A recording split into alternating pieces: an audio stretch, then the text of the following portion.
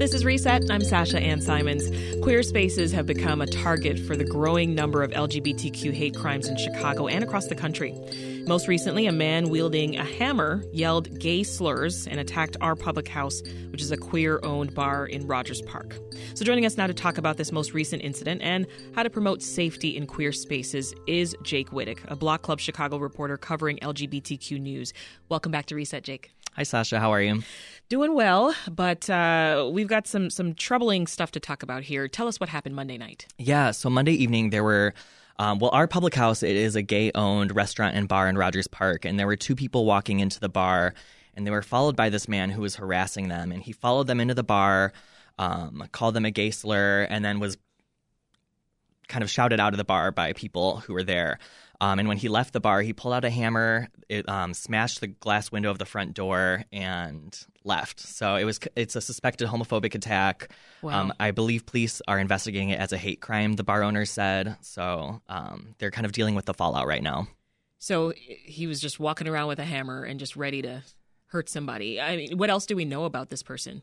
I don't know too much. I don't think they've arrested anyone yet or anything like that, but I do believe there's surveillance footage. So. Wow. How has the community responded to this? People are rightfully upset. I mean, a lot of people are surprised. Rogers Park is a very diverse neighborhood. It has a pretty big LGBTQ population. So I think people are surprised to see something homophobic happen in their community. But it really does align with just a growing trend of anti-LGBTQ hate crimes across the country. Yeah. Customers this week at the club, what are they saying? They're just really upset. They want to support the bar. They want to keep coming out. Yeah. I think they think the best thing to do right now is to just show up for their community, show out, be proud, and show that this attack isn't going to stop them from being themselves and having a good time. And for those who aren't familiar, how long has our public house been in that space? A decade. 10 years. Yeah. Has this happened before? No, they said they've never had, if you read the Sun-Times article, they said that they've never had any homophobic attacks like this before. That's wild after 10 years to suddenly have to deal with this when you've been seeing it all around, but you never think, it's going to come to our space, right? Let's add another voice to the conversation with us, Jake. Kristen Kaza's here. She's a producer of Slow-Mo, which is Chicago's longstanding LGBTQ party. Hey there. Hi. Thanks for joining us. So, as someone who helps to cultivate safe spaces for the queer community, I'm curious your initial reaction when you first heard that there was this attack at our public house. Well, Jake filled me in on that this morning, and, it always hurts when it's in your backyard. I think people aren't expecting that in Chicago. They weren't expecting it in New York when the brick was thrown through a bar there. I believe that was about a month or so ago. I think that when we talk about and use this language of safe space, we actually have to back up and start there. I understand why that language is used a lot because, spaces that are intentionally created to make LGBT people feel affirmed and welcomed and thought of. But no space can promise safety. And safety means something different to each individual. That is true. Yeah. And so I think, we certainly need to be, and we're in a situation now we're seeing, statistically increased attacks on LGBT spaces and people. We need to be thinking about safety measures. But I think this idea of a safe space, we've got to shift our thinking on that. Celebratory, welcoming, again, those can sort of be euphemisms. But it's a term that's thrown around a lot. You're making a great point here. Yeah. Safe space. I hear that all the time. But Yes. What is safety? Right. And it really, there's folks who don't feel safe coming into a space because perhaps some of these attacks that have happened, it might also be, because of nightlife in general. That's something that I've been trying to say a lot is like nightlife is inherently unsafe. So we're talking right now about bars and clubs. Of course, there's other LGBT places of gathering, but predominantly, and at least historically especially, these have really been our places. Dance floors have been our sanctuaries. And so it's important to remember that when you're walking into a space that already has the presence of alcohol and substances, it's dark, it's crowded, folks are bringing in their energies and days with them. That's not, what I would consider a safe space initially. And so I think that there has to be a relationship between attendees and organizers and space makers. And for me, as someone who's been, an event producer predominantly in this community for about 17 years, I really feel that that's where we need to be shifting, is thinking of how we can collaboratively work toward safety. Yeah. Because it's so much pressure on space owners and space makers to come up with the solutions to help people feel that they can feel safe and free enough in a space. Well, I mean, to this point that you're making, our public house, it's in a part of town that has a large LGBTQ population. Right. So does where this happened, did that surprise you at all? Because it's like, we're supposed to be around our own people. Right. Yes and no. I mean, I think it makes the point that we, as LGBT people, and especially if you have, even further layered oppressed experiences, if you're a person of color or Black, if you, have a disability, if you are what might be considered more visibly trans, like these are layers of vulnerability. And so I think it's different for each person in how you're operating, moving about in the world, right? But I think when something happens like in Rogers Park, it just shows that this really could take place anywhere. And, what's also very troubling, it's not just nightlife. We also have story hours that are being disrupted in really, really violent ways. And, really? And I have, drag queen story hours across the country that are having protests, and people are coming armed outside and saying, really horrific things. And we know that that's, very much an attack on yes, drag performers, but also trans people and gender expansive people. So, it is a heavy topic that we're talking about here, especially, we want to be joy centered. There are so many things about LGBT spaces that are so joy centered and create feelings of safety and affirmation.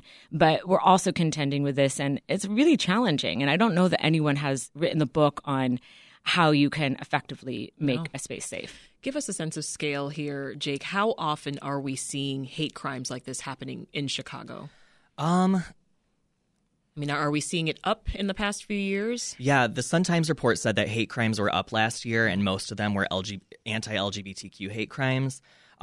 Just in recent months, I can think of a few examples, maybe not necessarily hate crimes, but harassment. There's a private school in Lincoln Park, Francis W. Parker, and they had done an LGBTQ inclusive sex education lesson for their students, and they actually brought a drag queen in for a story hour once. And a far-right media group caught wind of this, and it blew up online, and that school has been facing a lot of harassment since then. So it's it goes to show that this kind of sentiment can happen anywhere in Chicago. Well, some more numbers here from the Sun-Times. It says Chicago's police department reported 177 hate crimes last year.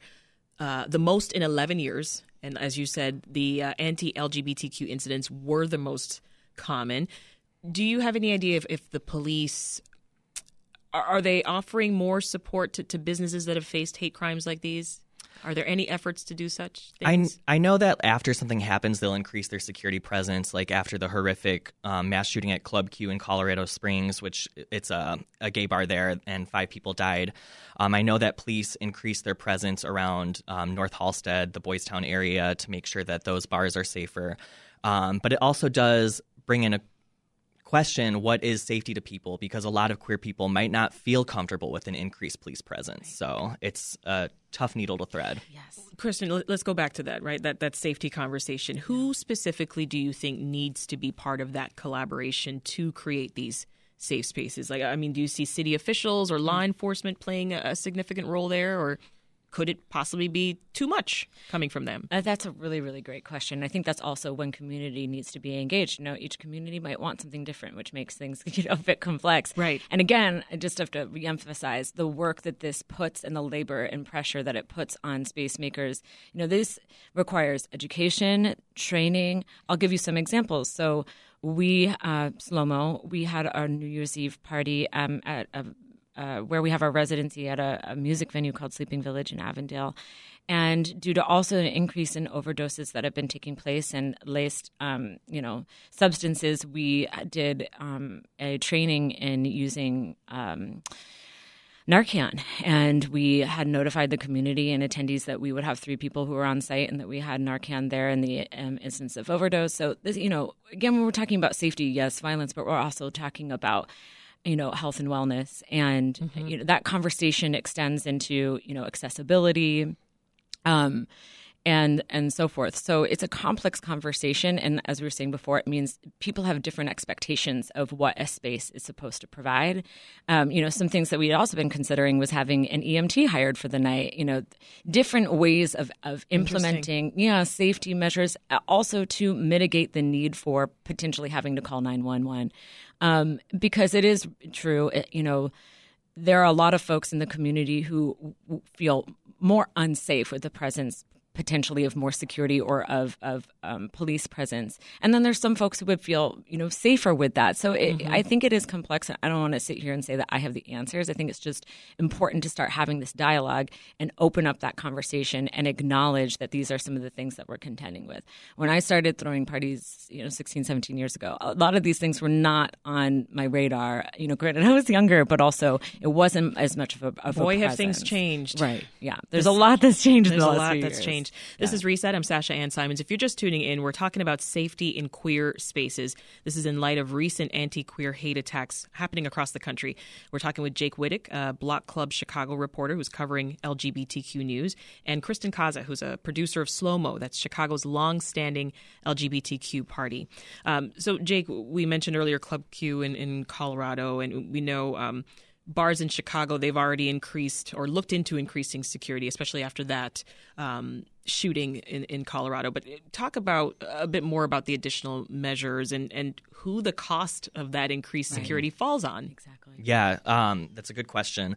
I first noticed this. I don't go out much anymore because I'm kind of old now. Join the club, Jake. Yeah. But I went out last month for my birthday, and I noticed that a lot of the bars were wanting people with metal detectors, patting us down. Some of those can be common in the winter because bars don't want people sneaking in alcohol or other items. But I asked the people at the front door, when did you start doing this? And they said it was after the Club Q shooting. So if you go out to the North Halstead Entertainment District, a lot of bars, not all of them, but a lot of bars have taken these additional measures, or some like Sidetrack have already been taking these measures for a while. But I spoke with Whitney Lamora, who is the creative director at Dorothy, which is a basement lesbian bar in Ukrainian Village. And she brought up a good point about, one thing they did was they already were hiring security on a part-time basis, but the day of the attack, they were like, you know what, we need to amp this up. We need to do this every day so that our staff and our patrons can feel safe. But she brought up a good point that when there's an attack on the queer community, like the Colorado Springs shooting, the burden falls on us, or the queer people, to solve it. So they've taken on, a financial strain by hiring private security every single day. And it's a small bar. It's not cheap. Yeah, it's not cheap. So, the burden really does fall on them to pay for other people's hatred. I mean, and Kristen, you're throwing these parties. Does hearing all of this, seeing all of these attacks in the news, is it deterring you at all from going to these spaces or cultivating these spaces for queer people? No, I mean, for me, it's the opposite. This is definitely something I feel is like my calling and my duty. I'm trying to learn how to be better and better in an ever-changing world that is unsafe. And I think that what's super important is collaboration. So, you yourself individually may not always have the answers. So there's a lot of, conversations and things that are happening that maybe attendees or the public don't see. But, there are space owners, promoters. We're having, artists, we're having these conversations. We should be having these conversations. But, Jake was just mentioning what Whitney was sharing about that pressure that falls on us. In a way, that is partially your obligation when you're becoming a facilitator. I think some of the things that could help just reach more folks would be a movement toward having places for LGBT people to gather and feel good together beyond nightlife. That has been really our central place of gathering for so long. And don't get me wrong, I mean, I love nightlife. Dance floor is a very important place for us to gather under a thumping speaker. And it always will be. Absolutely. The arbiters of such great culture that has come out of those spaces. But I think I'm hearing from a lot of people, and Jake just mentioned, like, I don't go out as much anymore. People are wanting things that are during the day. Day always feels, I think, inherently safer for a lot of people. Right. Having smaller gatherings, having things that are activities. I had twins in June. I am definitely interested, and I know a lot of people are interested in having things they can bring their families to. But we've also mentioned that earlier, right. These are also some of these spaces that are, including children, are getting a similar type of hatred, but it's coming from that angle. So, but I do think that if we're starting to think about what are some other ways that we can gather and be together, and I think that yes, that falls on space makers, but that's also like broader community and businesses to say, hey, we want to host something here and we're going to invest in that. It's going to be a collaborative effort. It's got to be a collaborative effort. And there needs to be investment in the LGBT space makers, artists, et cetera, so that, we're able to we need to be sustained to be able to keep doing that work and not have it always fall on us. So sum this up for us, Jake. What is already happening, like from the city? What action are we seeing, if anything, either in Chicago or in Springfield on this? Yeah, I'm not sure if there's much in Chicago on my radar, at least. But I did speak with Tom Tunney, the alderman in Lakeview, and he told me that he's been speaking with bar owners and business owners in light of the Colorado Springs shooting about improving safety. These are conversations they already have around big events like the Pride Parade or Market Days or Pride Fest, things like that, where they have to be conscious that there might be some hatred out there around those events. But now it sounds like they're having these conversations year-round. So they held a seminar last month for business owners about how to handle active threats. Yeah. Well, we've just got a minute left, Kristen. Talk to folks listening. How can we best support queer-owned bars and businesses, just in ensuring that there's a safe space for this community? Well, I think patronage is obviously important, right? Showing up, because as Jake was saying about a space like Dorothy's, where they're saying, hey, we're making this investment for you to hire security, is showing up. But we can't always show up, right? There's always going to be other ways. Sometimes it's as simple as asking, hey, how can I support you, right? True. And we've been really fortunate with Slow Mo. We see a lot of support in that way. People will reach out. But I think that there's ways to support community without necessarily having to physically be there and showing up. Also, there's opportunity for volunteering. We're going to be doing some training with the Chicago Recovery Alliance, again, going back to understanding better. They're wonderful, so big shout out to them. They do volunteer training around substances and overdoses. If you have a service or you have something that you can offer, I think just generally being of service is a wonderful mindset for us to be in, and to also raising awareness and showing affirmation in terms of what you're sharing. There's so many different ways that we can show our support. It can be monetary. It can be something that we've, a service that we can contribute, and for folks to be thinking about it Lots that way. of ways to help. Kristen Kaza is a producer of Slow Mo, which is a long-standing LGBTQ party, and Jake Wittick is a Block Club Chicago reporter who covers LGBTQ news. Thank you both for joining. Thank you for having us.